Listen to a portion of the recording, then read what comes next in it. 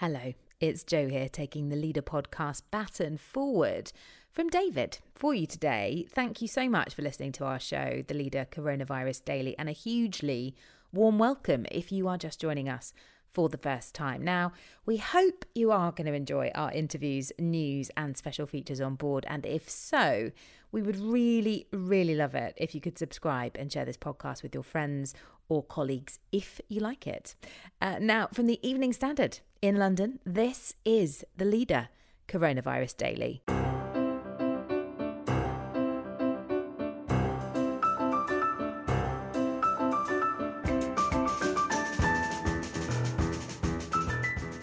Hi, I'm Jo Yule. Coronavirus is not backing down. This is a global pandemic. It doesn't care which country you're in.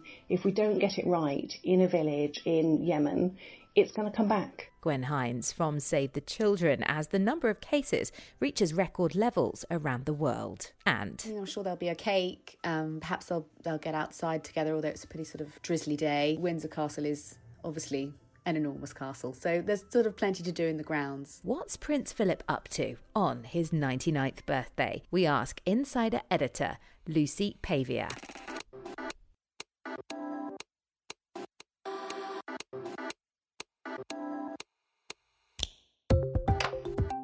Taken from the Evening Standard's editorial column, this is The Leader Coronavirus Daily. For the whole thing, pick up the newspaper or head to standard.co.uk/comment. In a moment, the continuing rise of coronavirus.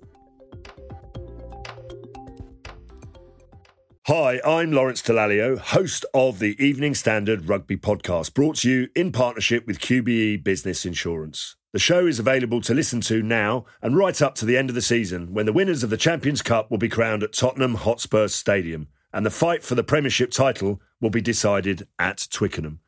QBE is one of the world's leading insurers, and they will help your business build resilience through risk management and insurance solutions. Subscribe and download now wherever you get your podcasts. Thanks for listening. We still don't know where Covid-19 came from. We still have no vaccine. The disease is still spreading. In the UK, we talk about its retreat. We're thinking about life after lockdown. But around the world, coronavirus is on the rise. Our editorial column says a united front will truly bring this pandemic to an end. There isn't a global plan to defeat a global virus, and that's the big weakness lurking behind the world's response. Until there's a vaccine or a treatment, individual governments have found themselves in the front line, especially after the World Health Organization struggled to justify its approach to China. Like a cruel searchlight beam, different nations have found themselves exposed at different times. At the start it was China, then Iran, then Italy, and soon after, Britain, which seemed global hotspots. Here, at last, there is hope. Infection and death rates are falling, although they are still high compared with much of the rest of Europe. That progress is encouraging, even if there are fears of an autumn second wave, which could see progress stalled. But until the world gets a grip, we can't say coronavirus is in retreat. Data suggests that the peak of the global pandemic is yet to come. While cases are dropping in Europe, they have soared in North and South America, in Brazil and Peru, for instance. Among organisations battling the infection globally is Save the Children.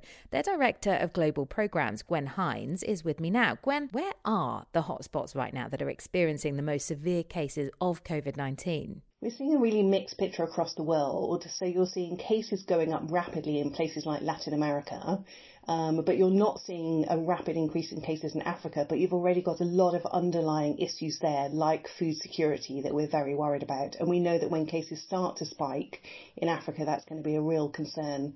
We're also very worried about the mounting number of cases in places like Bangladesh and the refugee Rohingya camps, and in Yemen as well. So it's a very different picture around the world, but we're very worried about what might happen in many of these very poor, very fragile situations. Why do you think it's kind of gone up so massively and spiked so hugely in Latin America, for example, more than places perhaps like Africa? So in Africa, a lot of governments locked down quickly at the end of March and did very, very strict lockdowns. So that probably has helped contain the number of cases. In Latin America, a lot of governments haven't locked down. You think of somewhere like Brazil, where there's been very little done in terms of control and social distancing. And that's why you're seeing one of the highest spikes in cases at the moment. Now, of course, in Africa, the lockdown has had other consequences, and that's still a worry for people who aren't able to get food, aren't able to go to work, aren't getting other types of healthcare. But so far, we're not seeing the rapid increase in cases that we might have expected there. I mean, what are the biggest risks that, maybe that we don't really know about? I mean, we're very focused here in England on our kind of, our bubble of, what's going on in the UK. It's a whole different context in many of the countries where we work. If you think of somewhere like Yemen, we have 24 million people who live hand to mouth and depend on emergency assistance. If the funding they normally get to help them do that through the British government's been strong in supporting them, other governments doing that, if that funding ends up being moved into other areas to support COVID response, what are those families meant to do? They have no other recourse. They have nothing else they can do, and they're literally living hand to mouth. They can't grow food. There isn't a government. There isn't work they can do. And those people are incredibly vulnerable. And so we think of the people who've died in the UK, and of course it's awful. 800,000 children die of pneumonia every single year. Think about that. And, if that work stops, that's going to be millions more children who die of other causes. If the vaccines are stopping, if the women are not able to give birth safely, then the indirect impact of COVID could be into many millions of people who die or just have their lives destroyed. If the girls don't go back to school, they'll be married off, they have early pregnancies. If she's married off, that is a life-changing decision that she'll never recover from. So we've seen today that there's a team from Oxford developing a vaccine that may be ready next year. But what happens between now and then? Yeah, vaccines are really exciting. I mean, I'm a massive believer in vaccines, and the Gavi, the Global Initiative on Vaccine Alliances, has saved millions of lives around the world, and it's great to see the recent replenishment of that. And with COVID as well, a vaccine is a long-term solution. Of course, we will argue very, very strongly it must be available to everybody, and it shouldn't be a bidding war about who can pay the most, who gets it first. It has to be everywhere. But one of the things we do is we work right down at the community level. And we've always said that's an incredibly important way to do it, because you've got local volunteers, women often in the villages, who know the community, who do the really basic work. And we've done that very successfully on malaria treatment, on things like nutrition, on pneumonia, and now we're applying that to deal with COVID. So it's as basic as things like hand washing and soap. So we have a great partnership with Unilever to get soap and hand washing and better toilets and things right down to the community level. We also work with 500,000 community health workers around the world. We've got an appeal out at the moment so we can add another 100,000. And we know on Ebola, we trained 1 million health workers across Congo to actually recognise the symptoms and to think what to do and to advise people what to do. You have to do it at the village level. The whole idea of the debates in the UK about PPE equipment, it's incredibly important, and we are helping to get that into many of the bigger health facilities. Oxygen is a big issue we're working on at the moment, where, again, ventilators are obviously really big issue in the UK, but in most of Africa, oxygen doesn't exist in the clinics. So the long-term solution is to keep doing what we were always doing, to support those families, those communities, to work with their governments, with the district councils, with the teachers, with the nurses in those countries, to build up their own systems. And that is a way to make them less vulnerable to COVID, less vulnerable to conflict, less vulnerable to malaria, to all these other things as well. And that's really important. Keep the global discussion going. You see a massive fragmentation at the moment. This is a global pandemic. It doesn't care which country you're in. If we don't get it right in a village in Yemen, it's going to come back. Next. Interestingly, they do lead lives that are quite independent from each other. Perhaps that's the secret. Lucy Pavia on Prince Philip at 99. Apparently lockdown is the longest he's spent with the Queen for years. Hi, I'm Lawrence Dallaglio, host of the Evening Standard Rugby Podcast, brought to you in partnership with QBE Business Insurance. The show is available to listen to now and right up to the end of the season, when the winners of the Champions Cup will be crowned at Tottenham Hotspur Stadium, and the fight for the Premiership title will be decided at Twickenham. QBE is one of the world's leading insurers, and they will help your business build resilience through risk management and insurance solutions. Subscribe and download now wherever you get your podcasts. Thanks for listening.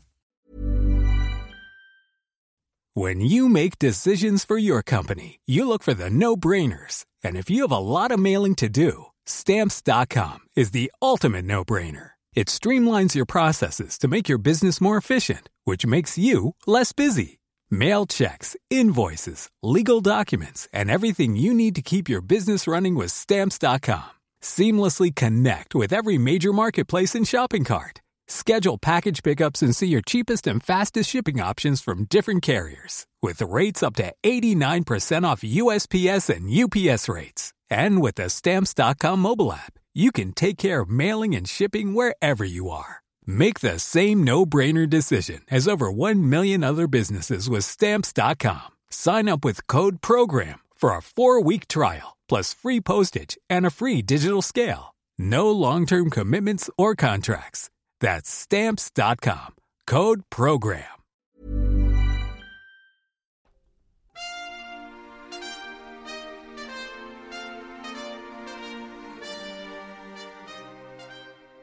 Lockdown has proved make or break for many relationships since Covid-19 forced us all into our homes and to perhaps spend that little bit more time together than usual. So it was heartwarming to see the latest photograph of the Queen and the Duke of Edinburgh, who, despite residing for the most part in a castle, are in exactly the same boat as the rest of us, cocooning together at home. And that is how Prince Philip will be spending his 99th birthday, with one royal expert claiming he's never spent so much time with the Queen. I'm joined now by the Evening Standard's insider editor, Lucy Pavia.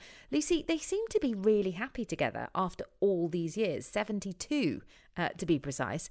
What do you think their secret is? I mean, in essence, really, what's quite interesting is that they lead fairly separate lives normally, but the Queen obviously was still working pre-lockdown, whereas Philip retired in 2017. I mean, understandably, he was 96. Not many people retire at 96.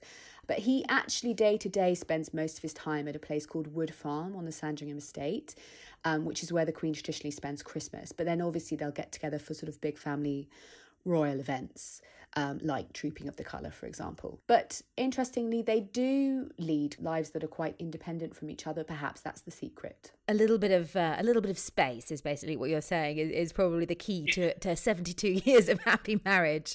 I mean, we saw a photograph just last week of the Queen actually out on her pony. I was like, wow, she's 94. She's still riding and she's still pursuing her own passions. And I think they do have quite sort of, separate interests from one another. Yes. I mean, this place that Philip spends most of his time at is, it's very, not by national standards, it's a 5-bedroom house, but by royal standards, it's pretty small. It's pretty Spartan. He's never been a man about grandeur or sort of excessive creature comforts. Apparently, it's very sparsely decorated. He spends most of his day-to-day life apparently painting. He loves painting. And he signs his paintings with a Greek P, apparently, which is quite nice. And he also reads lots of history books. So I think they both have their interests and passions like any retired couple, but they do spend a relative amount of time apart from each other as well. But obviously, because it's quite extraordinary for a 94-year-old to be working full time as the Queen is. I mean, would you be willing to speculate on what they might be getting up to on his 99th birthday together? Well, I couldn't really say. I mean, perhaps I'm sure there'll be a cake. Perhaps they'll get outside together, although it's a pretty sort of drizzly day. It's quite funny. Obviously it has been described as a cocoon, but Windsor Castle is obviously an enormous castle, so there's sort of plenty to do in the grounds. So I think they'll probably be doing something relatively low key. They're a pretty low key couple, I think, in their private lives. I mean, obviously, I would have thought he's going to have perhaps a bigger birthday bash next year when he hits the big 100. But it didn't seem to be that there was anything particularly planned for this year that obviously got cancelled because of the circumstances. So, any ideas how he might sort of celebrate the big one next year? There'd definitely be a lovely portrait and a letter from his wife. They met each other in 1934 when the Queen was just 8 years old, and I think there's a lot of humour there as well. That brilliant quote that's attributed to him when on the Queen's coronation when he said, "Where did you get that hat?" Which I think sort of sums up the playful aspect of their relationship, definitely. And the cabbage nickname as well.